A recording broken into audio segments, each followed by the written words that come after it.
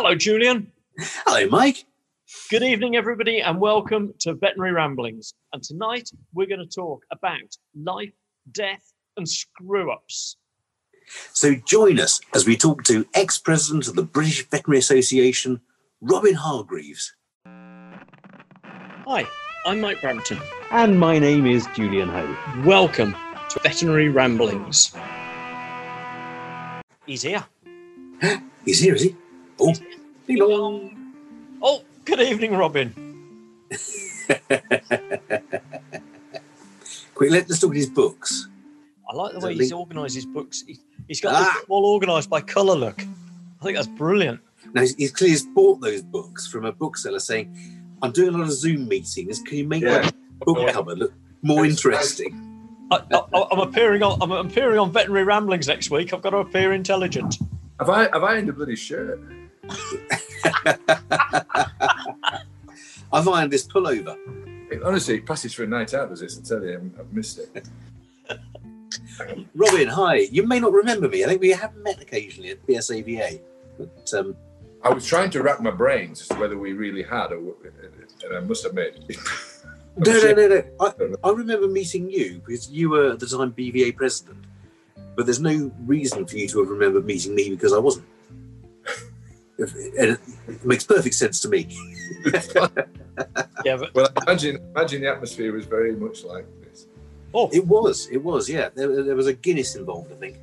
Ah, great.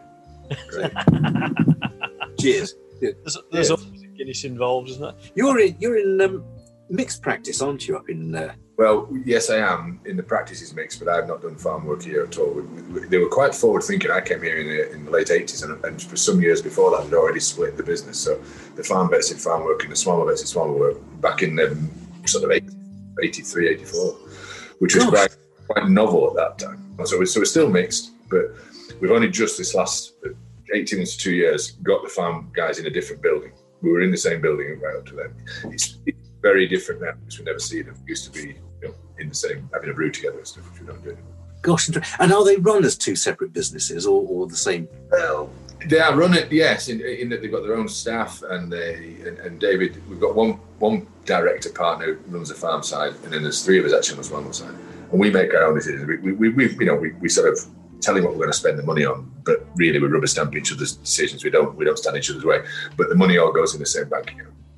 Right. So, Robin, I mean, it's been a long-standing practice in Colne and the area, hasn't it? I mean, longer than we thought. Yeah.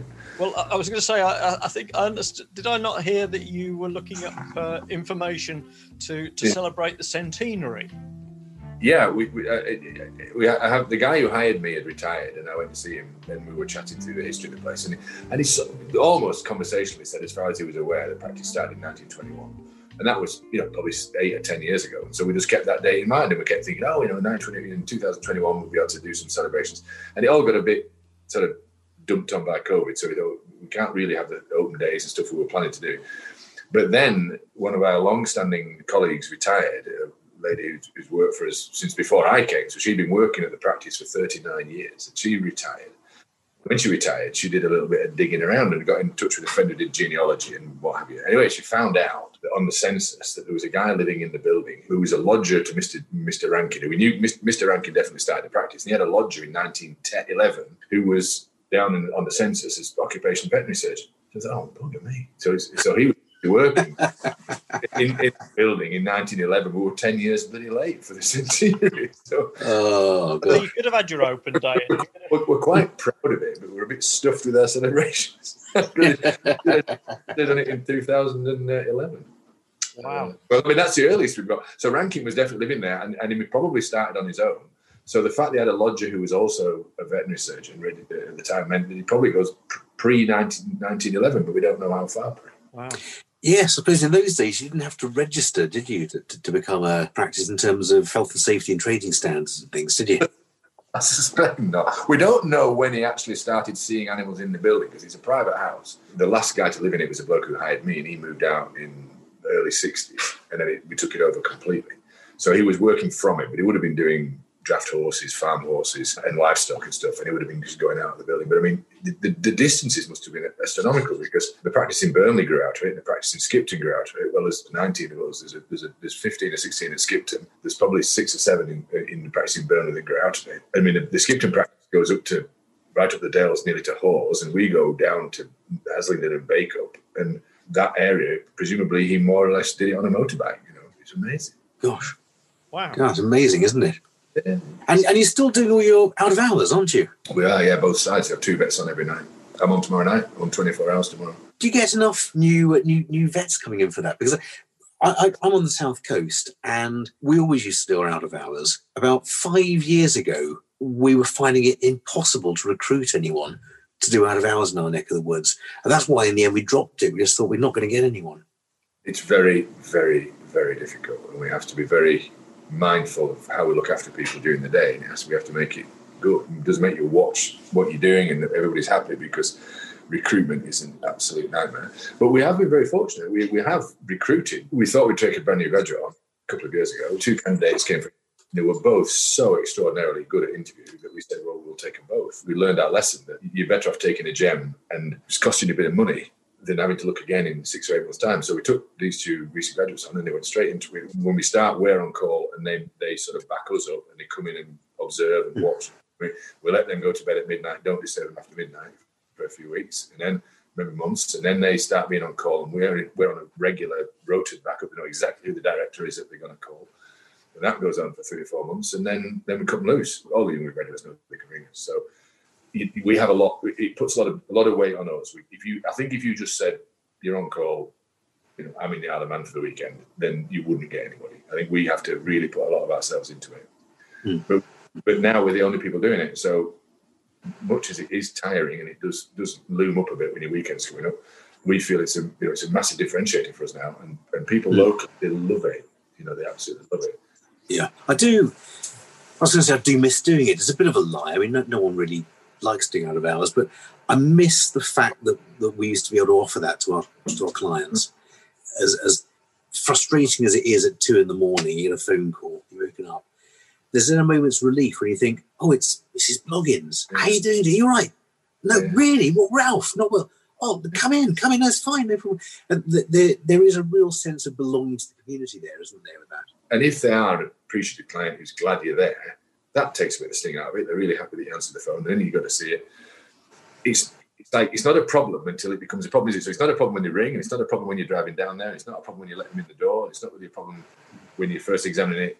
It might become a problem then, and the problem is we make it a problem way too early. We get wound up about it. Yeah. And actually, like you say, the buzz, if you sort something out at 2 a.m. and people go out absolutely delighted. Honestly, I come home and I don't want to. I read a book or something. I get quite fizzy, and I don't want to. I can't get. Yeah, you can't settle down after that, can you? But it's a good feeling. When I say to people, there's been somebody on call in Stanley House every second of every day since 1911. Wow, that's incredible to think, isn't it? Wow, quite a thing to say, and I can say it with absolutely amazing. Say it with absolute confidence. You know, that guy when he was on his own, he'd ring him any other day and night, and we've been the same. So, although I'd love, you know, to get home and, you know, 6:30 every single night and know it's done, or equally, I'd like to get to the end of my stretch and say I did it right from the beginning, right from day one. You know, I did it right to the end, and I never stopped. Yeah, there is a great sense of achievement, isn't there, with doing that, and I think in some ways the new graduates coming out who never do on call and will never do on call, I think they're missing out on a huge variety of cases they wouldn't see otherwise, and a few life's experiences they wouldn't see otherwise. When I was on the farm and we called a vet out to carve a cow at 2 a.m, I thought it was really exciting, and I still did till I was about 20. Realised that poor bloody vet must have been as miserable as sin when we rang him to come out to the middle of nowhere and carve a kicking suckler cow that was going to try and take his head off. You know, I remember one night a guy came out and did a cesarean, and my dad said, "Oh, I've just got another cow springing a bit," and I did another one. And I thought it was the biggest night of my life, that 2 cesareans and suckler cows. We weren't a big dairy business, you know, we just had beef cows. And I thought that was the most exciting night on the farm we'd ever had. And now I think back at that poor bloody vet must have thought, oh no, I've just done a cesarean, don't bring me another calving cow. But what anyway, getting on to what I was going to say was, I said, when kids at school and you're thinking, I want to be a vet, I said, do you never imagine it just being you, the animal, and the owner, and you sorted it? Was that not part of your dream? Because if you don't do out of hours, that's almost never going to happen. It'll Absolutely. be you and the other vet and the client, or it'll be you helping another vet and the client, or it'll be you and 2 nurses and the client. You'll never have that thing where you got the phone call, you went down, you worked out a plan, you put it into action, it worked, the client went home with animal alive, and he sent you a letter to say thanks very much, and it was all you're doing.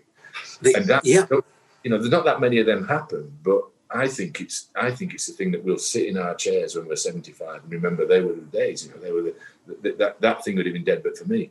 I think you're absolutely right. And some of my best anecdotes are from on-call nights. I mean, I've got a line of stitches that long, or a scar that long on my leg, where a horse unzipped my tibia out of hours one night, and I still managed. I limped back to the car, got a bandage on, still managed to stitch it up before I went home and stitched myself up.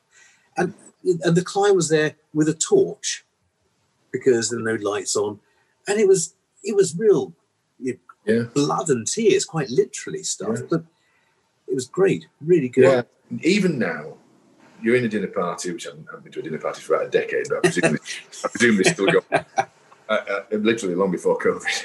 But grapefruit segments, the lot. Very nice, yeah. But you go into a group of people and you're talking, and somebody says, no, what's your name and what do you do for a living? And you say, well, I'm a veterinary surgeon. There is a momentary pause. There still is when you say that.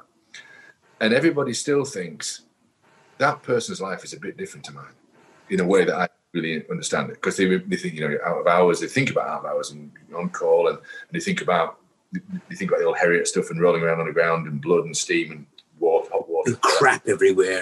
That's what we do is alien, almost entirely alien, unless they're a doctor or a physio or something. It's almost entirely alien. So there's a momentary pause. And part of it is because we do live a lifestyle that's different to them. I give up my weekends. I worked all day. I worked 24 hours on Christmas Day, this Christmas. Right? Never. My daughter and son-in-law put on Christmas dinner, and I was in the surgery for 10 hours that day. So I saw them for about an hour the whole of Christmas Day. So, and I was on duty all night, and I was still working at 11 o'clock at night.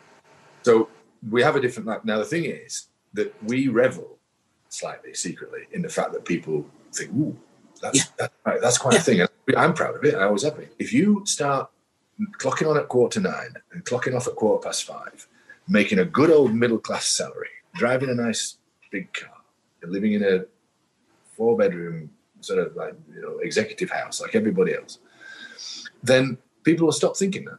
You'll just be the bloke who goes down to surgery and it's nice and warm and lives a nice lifestyle and actually isn't that put out. And I think people don't realise how much they're going to miss the reverence that we've been held in for generations when we just become a workaday bloke, woman who just tips up and does the job and goes home with comfort time of night.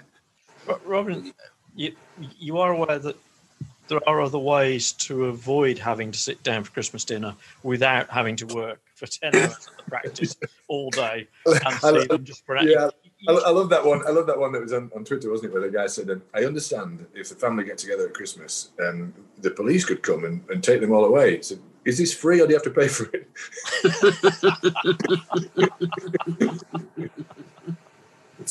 Brilliant. You've touched on a couple of things there, Robin, and one of them is employing new grads and helping them and getting them through and bringing them, encompassing them and sort of nurturing them into veterinary life and general life. Do you still do your mentoring? Were you not involved in mentoring and holding regular meetings? Yeah, within the practice we have regular, we try very much to have reflective meetings. So we get the people who are sort of under 5 years graduated, we try and get together. What's mystified you, what's unusual? Or I might just say, look, one of the big things I learned when I was 27 was this, and don't wait all your life to learn this, don't make this mistake, But I think one of the big things we can do is just knock the corners off the job and say, look, don't do this and don't do this and don't do this. And that's 3 mistakes you won't make that I've already made, So we do that. Interestingly, the way all my BVA stuff started was because I was railroaded into the Lancashire Veterinary Association because it was struggling for people to be on council. And as it happened, it always happens, hotel bar, arm around the shoulder. And next thing you know, you're on the council of the Lancashire Veterinary Association. David Catlow and I realised that the Lancashire Veterinary Association was really struggling. We couldn't get members to go to meetings in the evenings. It was the beginning of the end for most divisions. I know Central was still going fairly well and Yorkshire still going fairly well, but most of these divisions sort of died withered on the vine. And we saw Lancashire going that way. And we thought, well, you know what the answer is? It's to change its modus operandi altogether and to go for the young graduates, make it a recent graduate meeting group. And we were on the cusp of trying to think how to do that when David became president of BVA some years before I did. And he went down to London and really, I think, I may be underselling BVA's contribution to this, but sort of took the notion down to London and BVA ran with it. And then within about a year, we got a thing back out to the region saying, does anybody want to be trained to be a facilitator for recent graduate meetings? And I put my hand up straight away. And I went and got trained as a facilitator. And I put through the training, and Amelia, who works at BVA still, was running that show then. And we went down, we were trained to be mediators, and we started running recent graduate meetings in Lancashire. And out of that grew my involvement in BVA and wider BVA. And the next thing you know, you're on a committee, and from then you go, and the next thing you know, here you are. But it all started from recent graduate support, and it helped me because my approach to BVA was always a sort of a representative supportive thing. I wasn't much into. I've never been one for the regulatory side of things really. I've never really fancied going on council for the RCVS council, but I love the idea of representation and being a voice for people and being a sounding board for people and just doing the same thing on a bigger scale, telling people what silly things not to do that I've already done. So that it sort of morphed out of all that, that's the thing I love. I'm chair of the Alumni Association of Liverpool University. And we're just literally now in the throes of setting up some recent graduate meetings for them to talk to each other. What I learned doing it was actually people like me can't do recent graduate meetings because we're the wrong people. I knew as soon as I started doing it, I could tell we're the wrong people. You need it seeded by you need slightly more mature graduates to organise meetings for brand new graduates. You don't want people 40 years old organising meetings and thinking they know what to tell people who are 26, 23, 26, because the environment, I didn't have a student loan. I didn't have the same CPD requirements. My experience of being 23 to 27 was entirely different to theirs. And my frame of reference is wrong. So much as we could help with logistics, you need younger people to be doing it. Yeah, I think you're absolutely right.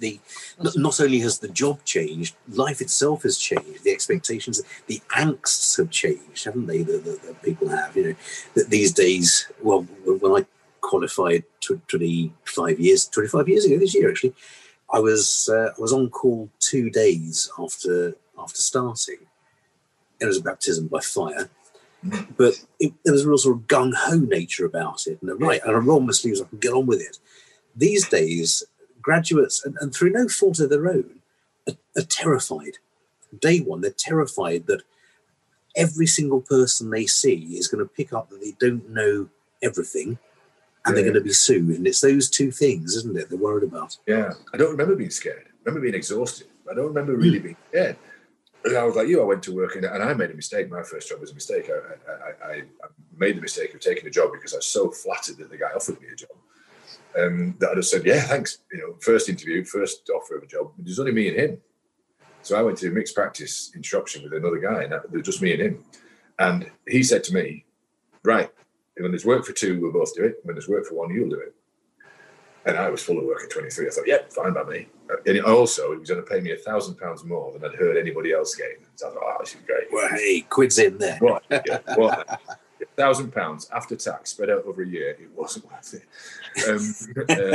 But the princely sum of £8,000 was what I started. Anyway, I went down there. Well, what I hadn't done, because I was naive and I remained very naive, was I didn't ask him who was going to decide when the work was too much for one. And it was him. The other thing was, the guy was 61 in 1985 when I went down there, and he'd been in the war. He'd been in Burma in the war. And the guy had been shot at by the Japanese. So he didn't know why you would possibly get anxious about carving a heifer cow, So in fairness, he was a superb veterinary surgeon. He could do orthopedics, he could carve cows, he could do cesareans. He was very much ahead of his time. And he went out to work, I'm not kidding, in a white shirt, a Royal College tie, and a blue blazer, and tan chinos and business shoes. He put a carving gown on top of it, and he went to work, and he came back, and he was immaculate. when I came back to our mixed practice, what I found was that young farm vets, a bit like me, how much crap you got on yourself was a mark of honour. You know, you come back, birth and blood, you had bits of placenta behind your ears and stuff. Absolutely. Well, and they'd stay on all through evening surgery, wouldn't they? He would never have any of that. He was immaculately turned out all the time, very smart. I read something that you said or wrote as BVA president about euthanasia. You see yourself, and all small animal practitioners, and forgive me if I'm misquoting you, you see yourself as a specialist in euthanasia. And you say if we're not specialists, then we shouldn't be small animal vets, because that's... Well, I tell you, you'll never be happy. You'll never be happy. Never be happy, right. You'll never be content in your work as a small animal vet unless you're a specialist. Because what I was getting at is that, you know, and I think we're getting over this now, with this idea that, like, specialism is what veterinary medicine really is. That's where veterinary medicine really goes on, and what we do is a poor relation of it. And I think it's entirely the bloody opposite. If we weren't here doing the donkey work, there wouldn't be any specialists. We'd have nobody to refer things to. There wouldn't be there at all. So, you know, my great friend John Innes and people like that, wonderfully capable, fantastic people, but they would be nowhere without us, because we provide the work for them by making triaging and making decisions and judgments and hopefully sensibly moving things on to higher levels of expertise. But we are veterinary medicine. And all those animals that we refer up to the specialists for the wonderful work that they do, if they get beyond the pale, they don't put many of them to sleep. We put them to sleep. They come back to us. The end of life decisions are our decisions. And how you manage that is so important. And it is. Really is. The specialism of the general practitioner it's not youth, end of life management, talking turkey to people, being honest. I was working this morning in Burnley, and an old guy comes in with his 16-year-old Jack Russell, and he's drinking a lot of water and he isn't eating much. And we had a long talk. We took no blood samples. We did no ultrasounds. We had a long talk about what he really wanted out of the rest of his life, and what he'd had before, and where it was now, what the prospects were, what the likelihood of a good result was if I went through these things. And in the end, we put it to sleep. And I said, like, that dog's lived 16 and a half years. He's been poorly for 48 hours of them. I think that's a great result. Isn't that amazing?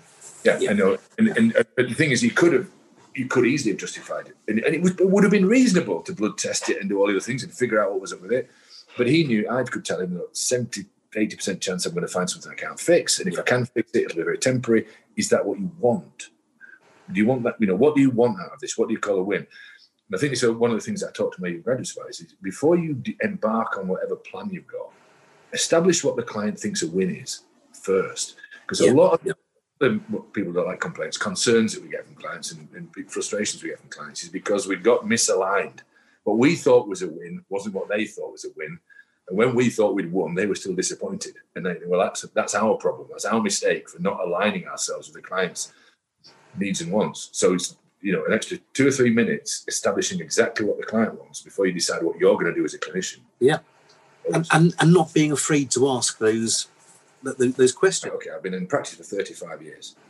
I've seen dogs and cats die of everything they can die of. I've seen them run over, shot, electrocuted, fallen off bridges, drowned, starved to death. Kidney and that failure. Was just one cat. Yeah, that was a bad Saturday night, yeah. So, but I've seen it all, right? And I've also, in between seeing all those things all those years, I've also put innumerable animals to sleep. What I know now, without a shadow of doubt, being put to sleep is better than all of them. There isn't a way of dying. Yeah. There is not a way of dying, and I defy anybody to tell me the one there is that is better than being put to sleep. There might be some that are broadly similar if you bleed to death or, you know, quietly when you're barely conscious, you know, maybe, but it won't be any better, and almost invariably they're worse. So it's like that old joke, isn't it, about the guy who says, when I die, I want to die in my sleep like my grandfather, not screaming and crying like the 30 people on his bus. Exactly. There's a couple of things. I see guys coming. I've got tarmackers. I've got scaffolders. I live in East Lancashire. I've got big, tough fellas coming to me regularly. Farmers, they all come to me.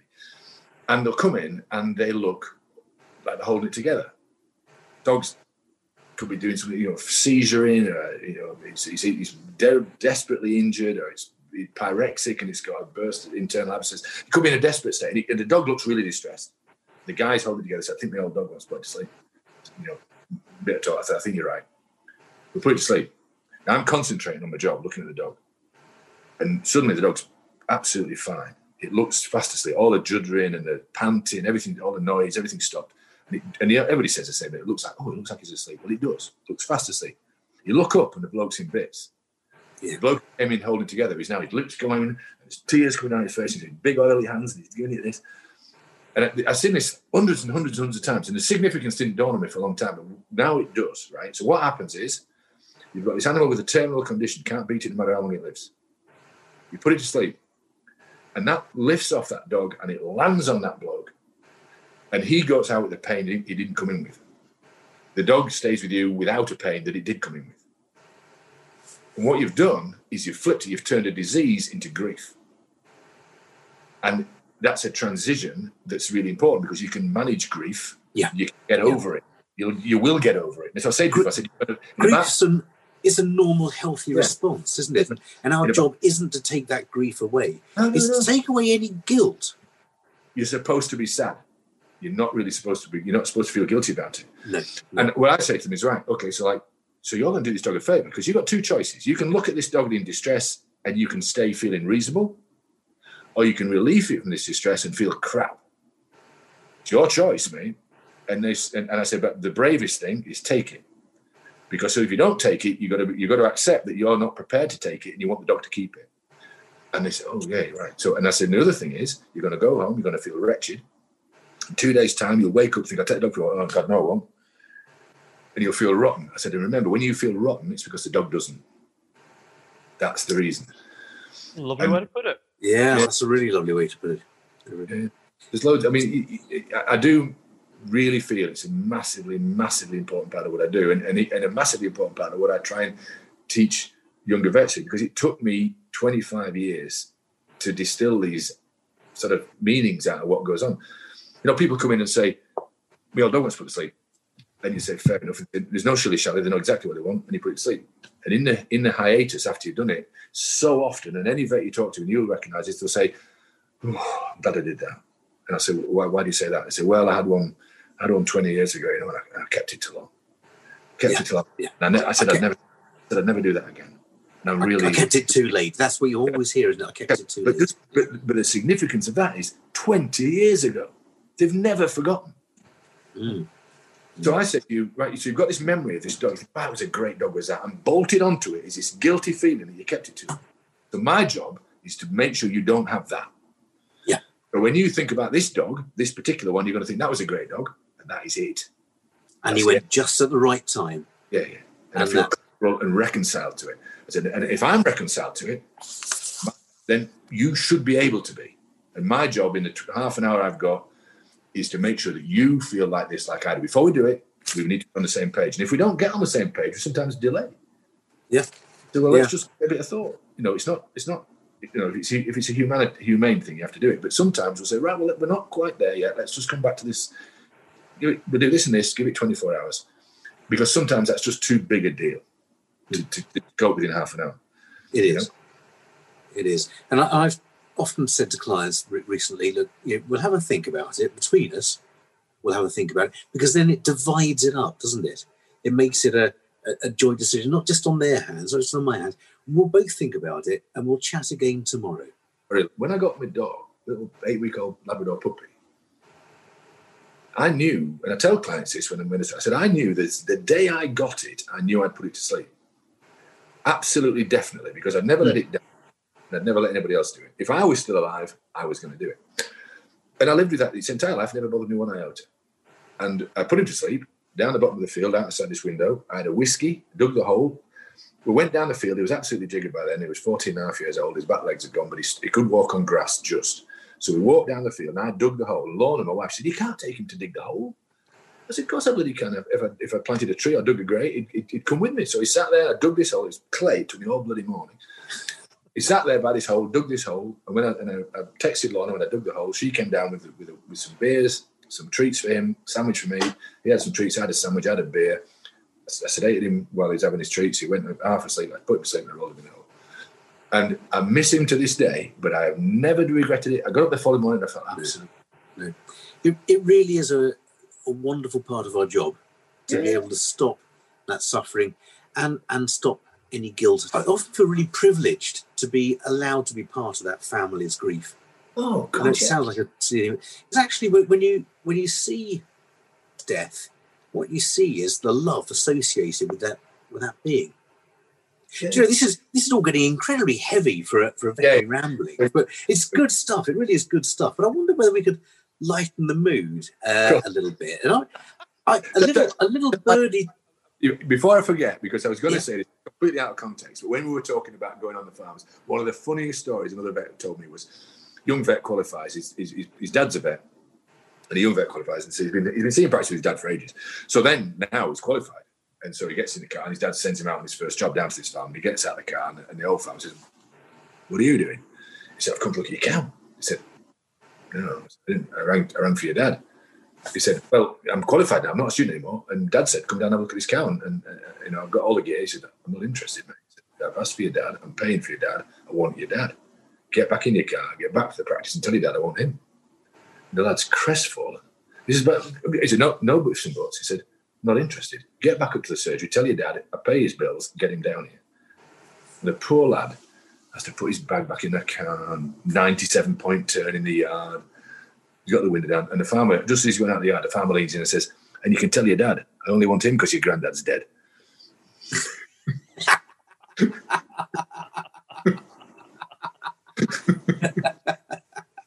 That's fantastic. Yeah. That's excellent. So you're into photography, aren't you, Robin? Bird photography? Become so. I was a bit when the kids were little. I bought myself a decent camera, and when the old-fashioned film SLR camera died, and everything went digital, I have a very, very, very, very bad relationship with computers.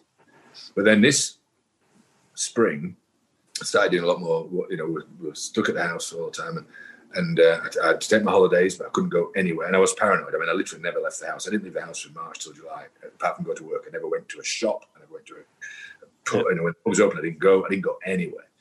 And I started watching the birds. I mean, I've always been interested in the birds, but now I've started watching them because I said, Lawrence, I want to get some decent gear. So I bought myself a decent digital camera, a decent lens, and I bought a hide. I put it down the bottom of the field. I constructed a feed. We built a thing to hang out. I've got a bird feeder that's about 5 foot long. Mm-hmm. And I built a frame for it that stands up in the trees, so it keeps all the big corvids off. I feed them on the ground. But now I sit in this hide. I've been in there today, and I just sit in there for hours and hours, just watching them behave and learning what they do. And I know birds have been doing stuff in my field for 18 years. I didn't realise, and now I know what they're going to do next. I know who's going to come next. I know the bullfinches always come in pairs. I know. I'm becoming quite chummy with all my birds, and I've started taking pictures and that, Instagram and Twitter and stuff. And it, social media has become really important. I'm a bit of an addict, but last 12 months, you can see I talk all the time. Right? This will be my ideal evening. It's my idea of just heaven, really. So Twitter became really important. So now, for instance, I take a picture of a wren. I took a wren this afternoon. I thought it's a belting picture. Stick it on Twitter.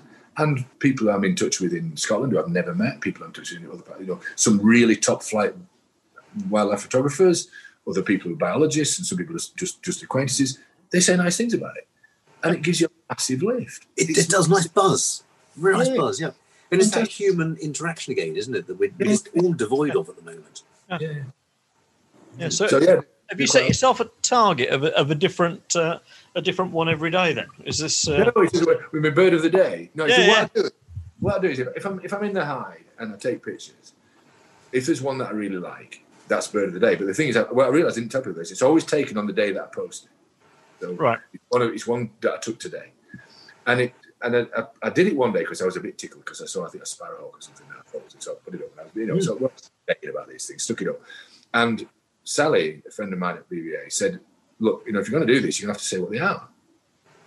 So I said, "Okay." So then I started, and then I thought, actually, you don't have to wait for the spectacular, sparrowhawk mobbed by jackdaws. You don't actually really look really closely at a blue tip very often. I can be sat 5 feet away with a 300mm lens. It's like that big, and I'm amazed what they look like. So I think, well, I'm going to stick this up there, and I'm going to say this is bird of the day, and I'd say what it is, because there are people who wouldn't realise that a great tit looks like that. Whatever you see, my bird of the day was a great tit today, but it could go a week, and I don't do it. And if it's, I'm not going to put rubbish on there because I'm too proud. I'll stick them up there because I love it, and I think, well, it's just there's a lot of, you turn your computer on, you open up Twitter or you open up Instagram, and there's some stuff that you don't really want to see. And you think, well, if you stumble on my stuff, then you might like it, or that sort of stuff. And it waters down my rants that people don't like. As a fellow photographer, Robin, I have to say that you're getting some really impressive shots. And if anybody wants to see some of these lovely shots of British wildlife and small birds, then check Robin Hargreaves out, because it's worthwhile doing. The only problem with taking pictures of birds is they move quickly. I took that picture of a sloth for precisely the reason I could get everything set up. The colobus was in a reverie, and the snow leopard was pretty much asleep, and the clam didn't bloody move. So they're my media. They're great. They don't move. Birds I find tricky because you see it, and you just about take a picture and something. Yeah, I'm listing my birds. I've got brown blur. I've got blurry brown thing. I've got bluey brown blur, and I've got reddy brown thing that shot past. And I don't know what that is because I just pointed the gun. This wind, and you can never see the damn things. So when you freeze one on a photograph and get detail, you see stuff. Yeah, I know it is. Nice. I've been looking at little birds all my life, and I see detail now I never realised was there. No idea. Yeah. I didn't know that dunnocks have got really bad feet. They've all the dunnocks have got like bumblefoot, like lesions on the joints. I thought I could if I took the time now, I could identify every dunnock in my garden, because they're all different, but they've all got septic arthritic joints on their feet, and I look it up, and apparently they're very prone to bumblefoot. God. And you'd never know that in a million years, would you? I didn't know that. Anybody in particular, can't do anything about it, but I know it now. I didn't used to know. Oh wow. You were talking about out of hours earlier, because I said this is potentially globally available. I hesitate to say this, but I tell this story as a lesson to young graduates. It's a bit about that thing about being on your own and having to make your own mind up about stuff. So one of my very difficult clients, who I didn't get on with, was trying to breed the smallest teacup Yorkie in the world, and they would have Calytiella and all sorts of other things. And it was a very unpleasant environment that they lived in. She brought me this dog down, and it was whelping. It wasn't getting anywhere, and I X-rayed it, and it had one puppy inside it, and it was so big, it looked like a dog inside a dog. And so I said, it's never ever gonna have this puppy. It's gonna have to be a cesarean. Well, she was very indignant about this because of the cost of it, and didn't want this operation. But she sort of grudgingly said, "Well, go on," and no appreciation of it being 11 o'clock at night. So I said, "Well, okay, we'll get on and do it then, shall we?" She said, "Yes, get on with it then. Give me a ring when it's done." And just stormed down. And so I thought, right, we'll crack on. It's not going to waste any time on this. So I put the basket on the floor, and I thought, I'll get everything ready. Instead of waiting for the nurse to get everything ready, I'll get the hot water bottles, and I'll get the vaporizer set up. I've got everything set up. So that when she came in to help me, all we had to do was anesthetize the dog and get the job done. So basically, she arrived and said, right, we're all ready. I whipped the dog out of the basket. We used to mask them down in those days. So I masked it down with halothane, turned it over, clipped it, opened it, nothing inside it. Empty. What's going on? So then I look in the basket, puppy's in the basket, weak as anything. Had it half an hour ago, I didn't notice. Puppy's alive and kicking in the basket. What do you do? So you couldn't write it. It's a perfect dilemma. Do I ring her up and say, good news, live puppy, that'll be £250? Or do you ring her up and say, I've screwed up? And you've got to be honest, haven't you? Yeah. You've got to be honest. Yeah. And look, good news, bad news. Good news is puppy's fine, bitch is fine. Bad news is I opened it up and it wasn't there. I'm really sorry. I said, well, obviously, they want me in charge, and I feel a bit of an idiot. And she unloaded on me in a big way, but fair enough, I'd made a screw up. And she went home with a life dog, and she came back the next day, the day after, I can't remember, the day or two after, and she came to the front door, and she stuck her chest and said, that bitch had the puppy in the basket, didn't it? I said, yeah, it did. I told you it did. She said, well, I knew it did. I said, well, because I told you. She said, no. I said, because all the green stuff was in the back of the basket. And so I thought, I could have said I delivered it myself, and I would have been found out. Yeah. And what I tell people all the time is, you look an idiot. I looked an idiot for about 10 minutes. Yeah. And I took it on the chin. And that lady's dead now. She's old, she's dead now, she's gone. But I looked an idiot for 10 minutes, and that was the end of it. If I'd have lied to her, and she told everybody I lied to her, she could have been dead long since. Everybody she told would still know I was a liar. Absolutely. You're always better off just taking it on the chin, as you say, and saying, look, hands up. I made an error. We're all human. I did it. Yeah, I've never had to own up to anything quite so dramatic since. And I said, well, and nobody in my practice has had to do it. I said, so I'm the worst. Right? I've made the biggest mistake. So it sounds made up. No, it's a true story. We all make mistakes, and all we can ever do is to be honest with them. And actually, clients, I made a mistake once, just once, on an orthopedic op, and the dog ultimately was all right, but I had to do another piece of surgery to correct it. And I said to the owner, he said, why do you need the other surgery? I said, I'll be honest, I used the wrong implant. I shouldn't have done, for whatever reason I did. And I feel a bit of a tit. Stupidly, I shouldn't have done. Didn't work. I'm going to do it again, and we'll use the right implant for the right dog. And there's still a chance it might go wrong. But anyway, it went fine. It went fine. And that client? It took about 3 years for me to stop worrying whenever the client came in. But he was okay from day one after that, and he comes in and sees me in preference to all the other vets. I think just because I didn't bullshit him. Displaying a bit of humanity isn't a bad thing. It's not a bad thing at all. No. I don't know how long. I don't know how you want to talk for, but I've got a story I want to tell you. Oh, come on, go on then. Yeah. I always tell this story, and I would kick myself if I didn't get a chance to tell this story. So I tell this story at the end of all my bits of talks at WI and stuff. It's veterinary ramblings, Robin. Everything's okay. Absolutely true, and I just love it because actually it's a funny story, really. But there's so many learnings in it, right? So I'm working in Leeds. I've done this farm job for 2 years. I got exhausted. I was going to get married. Lorna was earning more money than me, so I thought, well, I better go where she is. She was in Keighley, so I come back up north. Couldn't get a farm job anywhere nearby, and I needed one quickly. So I thought, I'll just have to wing it and do a small animal job for a bit. So I got a job in Leeds. So this lady comes down with this cat, and she's worried about it because it's swelling up. Its abdomen's swelling up. So I examined this cat, and it was patently obvious within a minute or two what was up with it. And I said, well, don't worry. I said, it's going to be fine. I said, because your cat's pregnant. That's what it is. It was a very advanced stage of pregnancy. It's only about 9 months old. And I said, so that's what it is. She said, oh, it isn't. She said, it's not. I said, well, I think it is. She said, no, it's not. It can't be. I said, well, why do you say that? So it's never been out. It's never been out of the house. I've had it since it was 8 weeks old. So that's it's definitely pregnant. So I humoured her a bit. I said, look, if it hasn't been out, something's been in. She said, no. She said, for the same reason it hasn't been out, nothing's been in. She said, I have locked the windows when I got this kitten, and I've never unlocked them.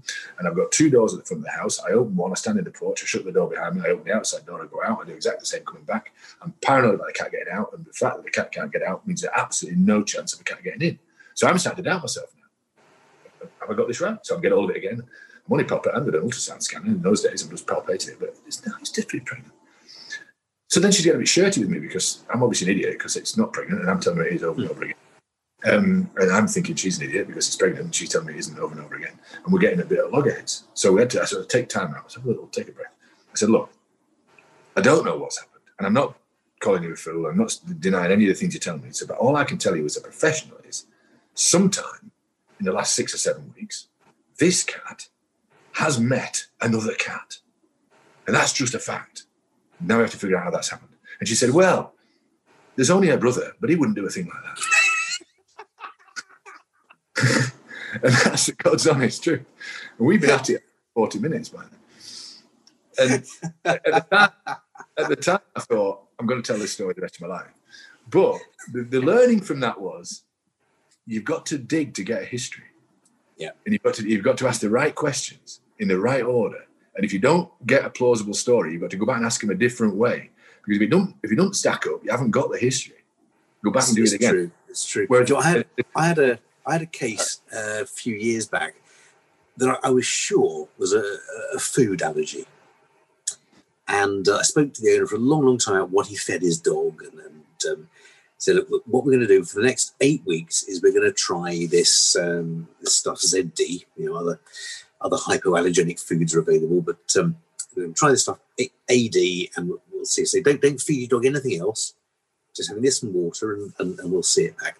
I saw it back in a couple of weeks' time, and the skin was no better. And I said, well, okay, it's only a couple of weeks, let's keep going. I saw it back a month later, worse, if anything.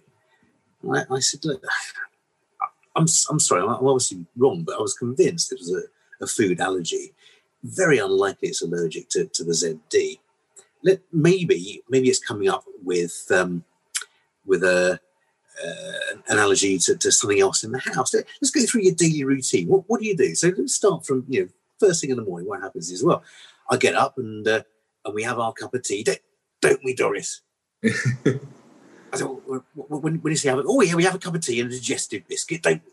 Oh, you said, I wonder if that. Exactly. Yeah. When a lady came into our branch surgery and said, I need a tablet for the dog. He's got worms. I said, well, what makes things?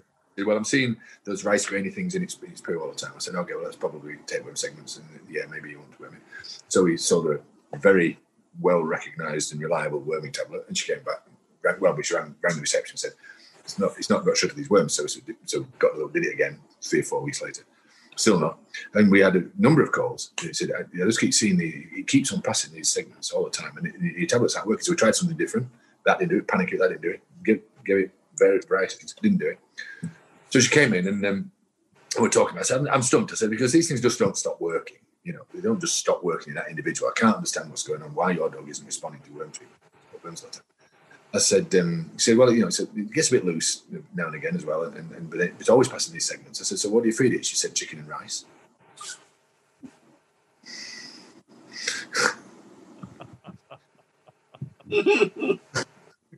So it was the rice. It was passing it. She thought it was tape. It looks like rice grains. I know what they are. If it looks like rice, it is rice. Just check it's not rice. Yeah. Oh. As long as it's not wriggling. Yeah.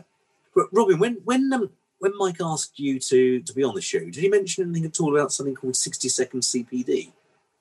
He didn't, but I saw that you did it, and I didn't think about it. Well, we don't want to put you on the spot, except we kind of do. Right. But we've only introduced one innovation to the veterinary profession, which I don't think's been done by anybody else, but I stand to be corrected. If this does get watched by somebody will correct me on this. But do you want to do that? Do you want to do that in 60 seconds? I'll take 60 seconds. But I'll tell you what it is. It's very, very, very, very, very, very useful. Yes. But it won't take 60 seconds, I don't think. Okay, let's have it. Let's start now. Okay. So you get cats with you think you've got flea allergic dermatitis. It might take 60 seconds. You think you've got flea allergic dermatitis. The problem with cats with flea allergic dermatitis, they've often got absolutely no evidence of fleas on them. Yeah. Because they're grooming so intently that they remove every bit. And clients get very upset because they think it's a reflection on their housekeeping if they cat. So they don't want it to have fleas, and they get angry with you because you say it has got fleas and you can't find any evidence that it's got fleas. So you comb it. You come up with one speck of black stuff off that cat, and you say it's flea dirt, and they say, why? I don't believe you. The way to prove it is you get a urine dipstick, and you get an earbud, and you damp the earbud, and you pick up the piece of black, one little tiny speck of black on a wet earbud, and you put it on the blood square of a urine dipstick, and it goes dark green. Nothing, and soil doesn't do it. That is absolutely amazing. I think we should do that. Revolutionised dermatology for me. That's it. And it makes parasitology interesting. I haven't got the clock or on. Dermatology.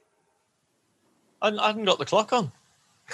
It doesn't matter. Well, I've got my clock here. That was well under 60 seconds, and I think that counts as 60 seconds worth of CPD. Whether it was a truly 60 seconds or not, that's 60 seconds worth of CPD.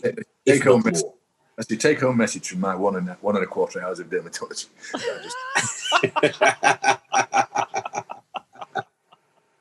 I'm very proud of it. Fantastic.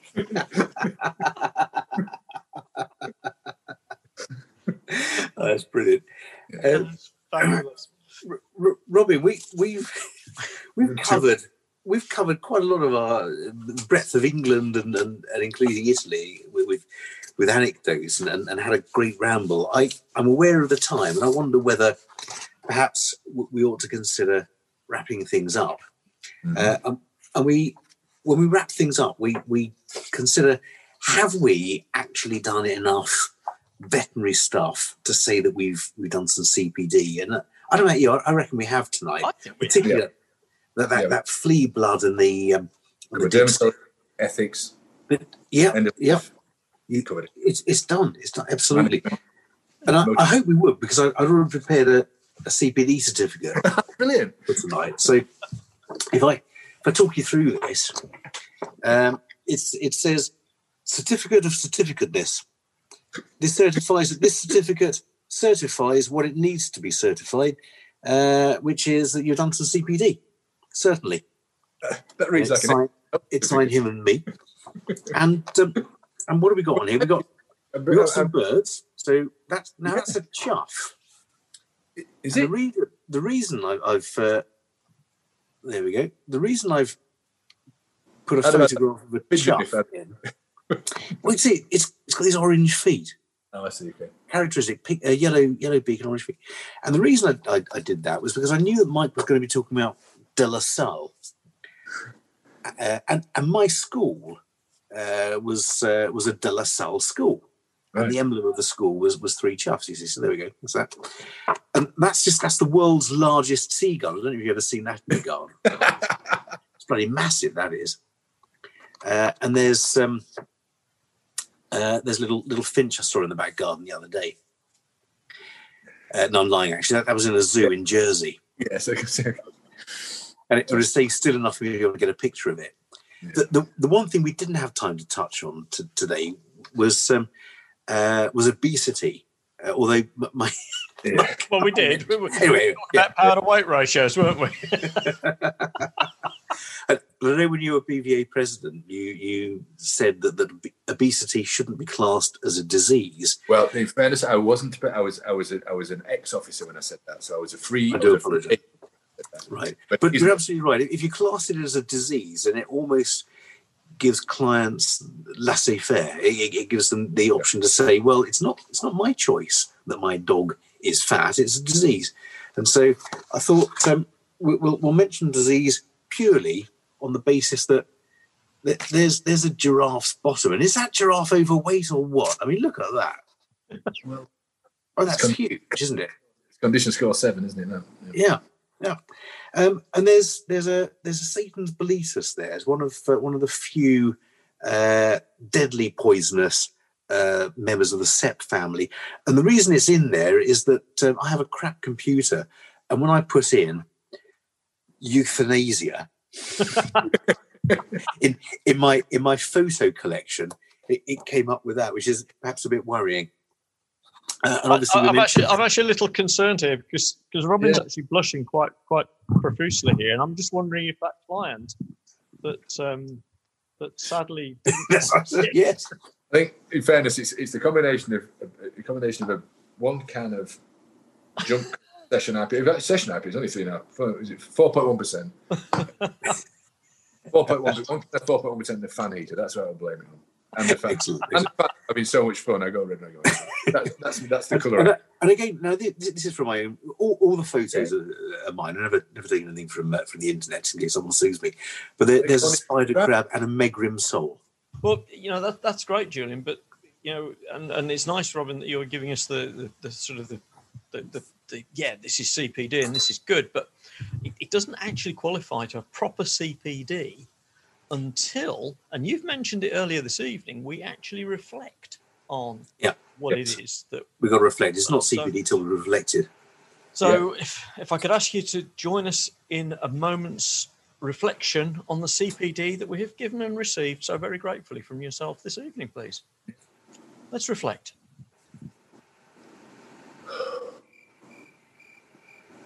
That's great. I'm genuinely reflecting. I'm reflective. You two not enough. Yeah, but thanks for reflecting with us, Robin. And I think now anyone who wants this CPD certificate can download it. Yep. And it'll go in their CPD files.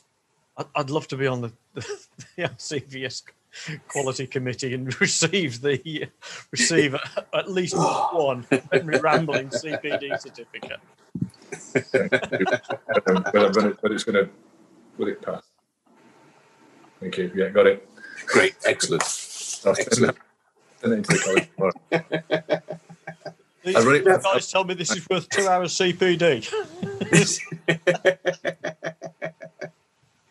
It's about this sort of time as well that I tell a really bad joke. Yeah, have you got one? I have, actually. It's a Wales v rugby game. So Wales are playing England, and just before kick-off, the Welsh fullback slips and pulls a hamstring really badly. It can't go on, and there's no substitutes available. So the coach is desperate, and in an unprecedented move, that's a word we've heard a lot, isn't it, the last year? An unprecedented move. He calls out to the spectators, anyone here a fullback? Can anyone come on to the pitch and play just for this match? And there's silence. And he's just about to say, okay, we'll call the match.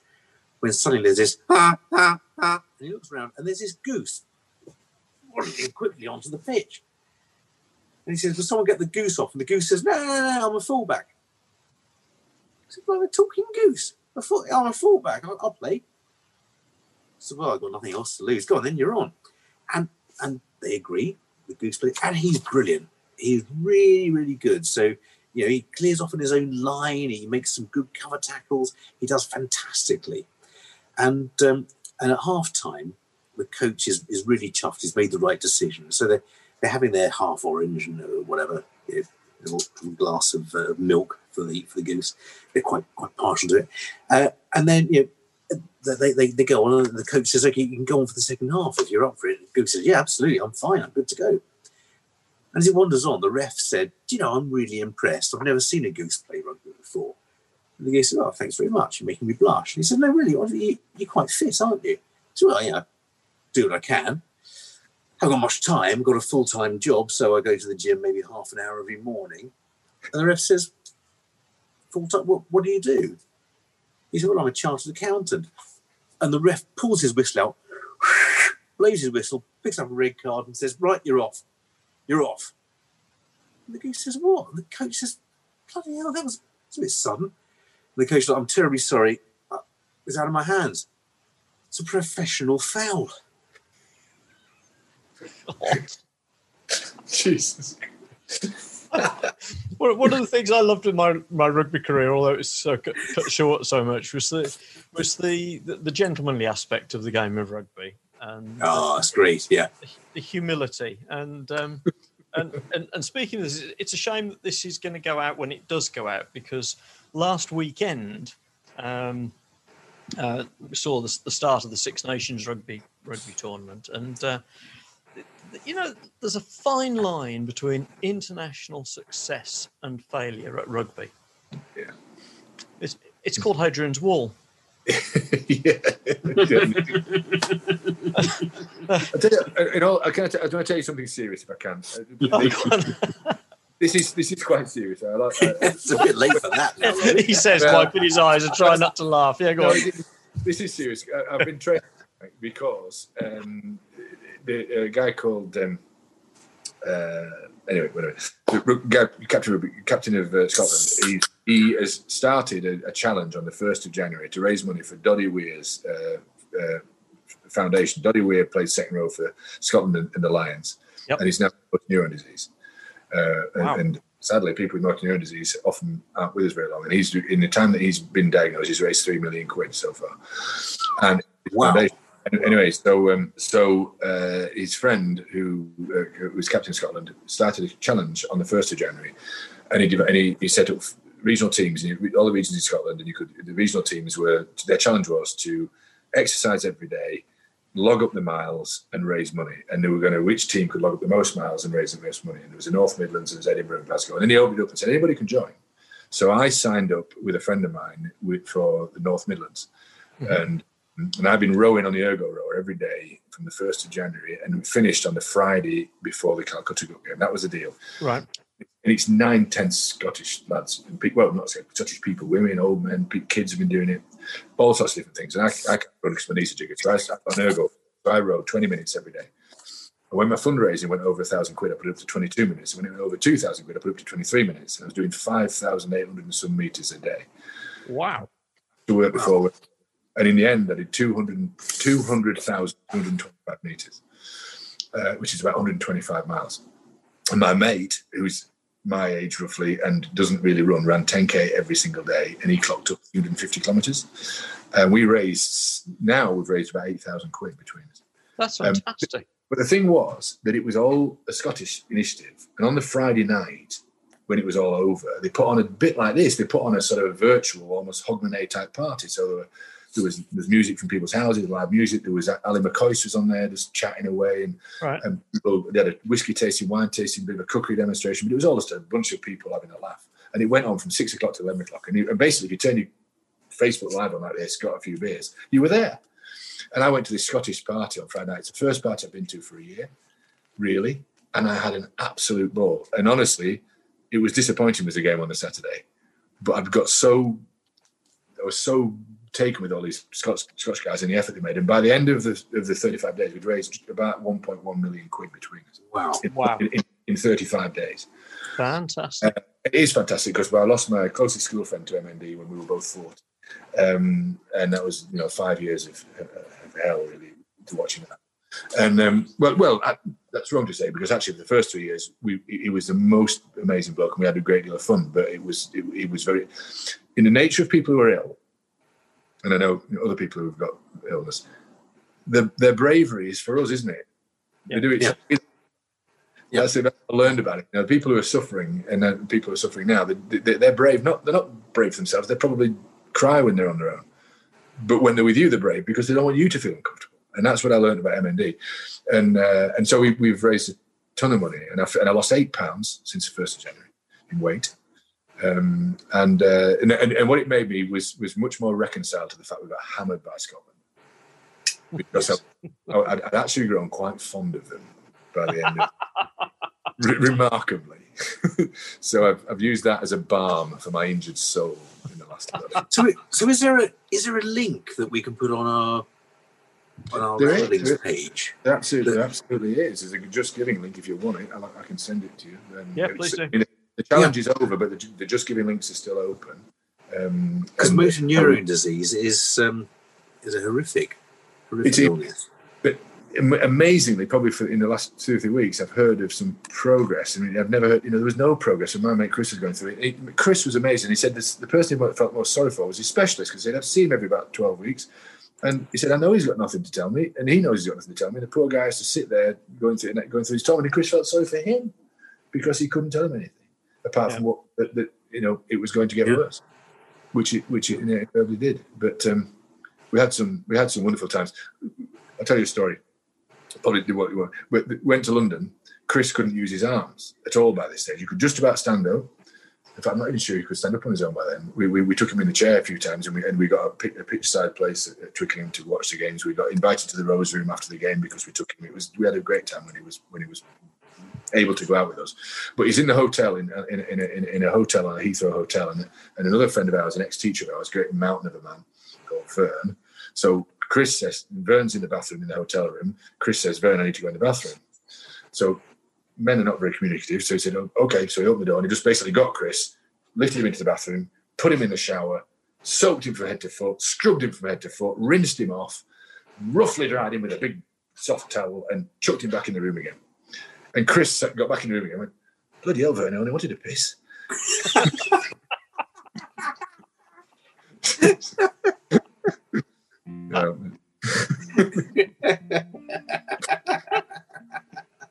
We had some good times, but I still anyway.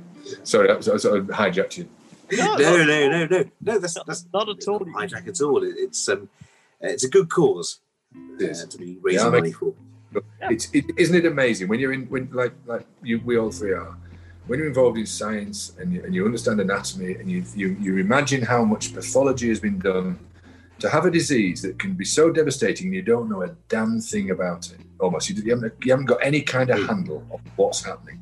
It's almost impossible to believe that the things can still be so mysterious. But they are going to crack it, and they are making progress. And there was something from one of the Scottish universities. I think they found out that the motor neurons shorten in my very simplistic way, they're not reaching where they need to reach to.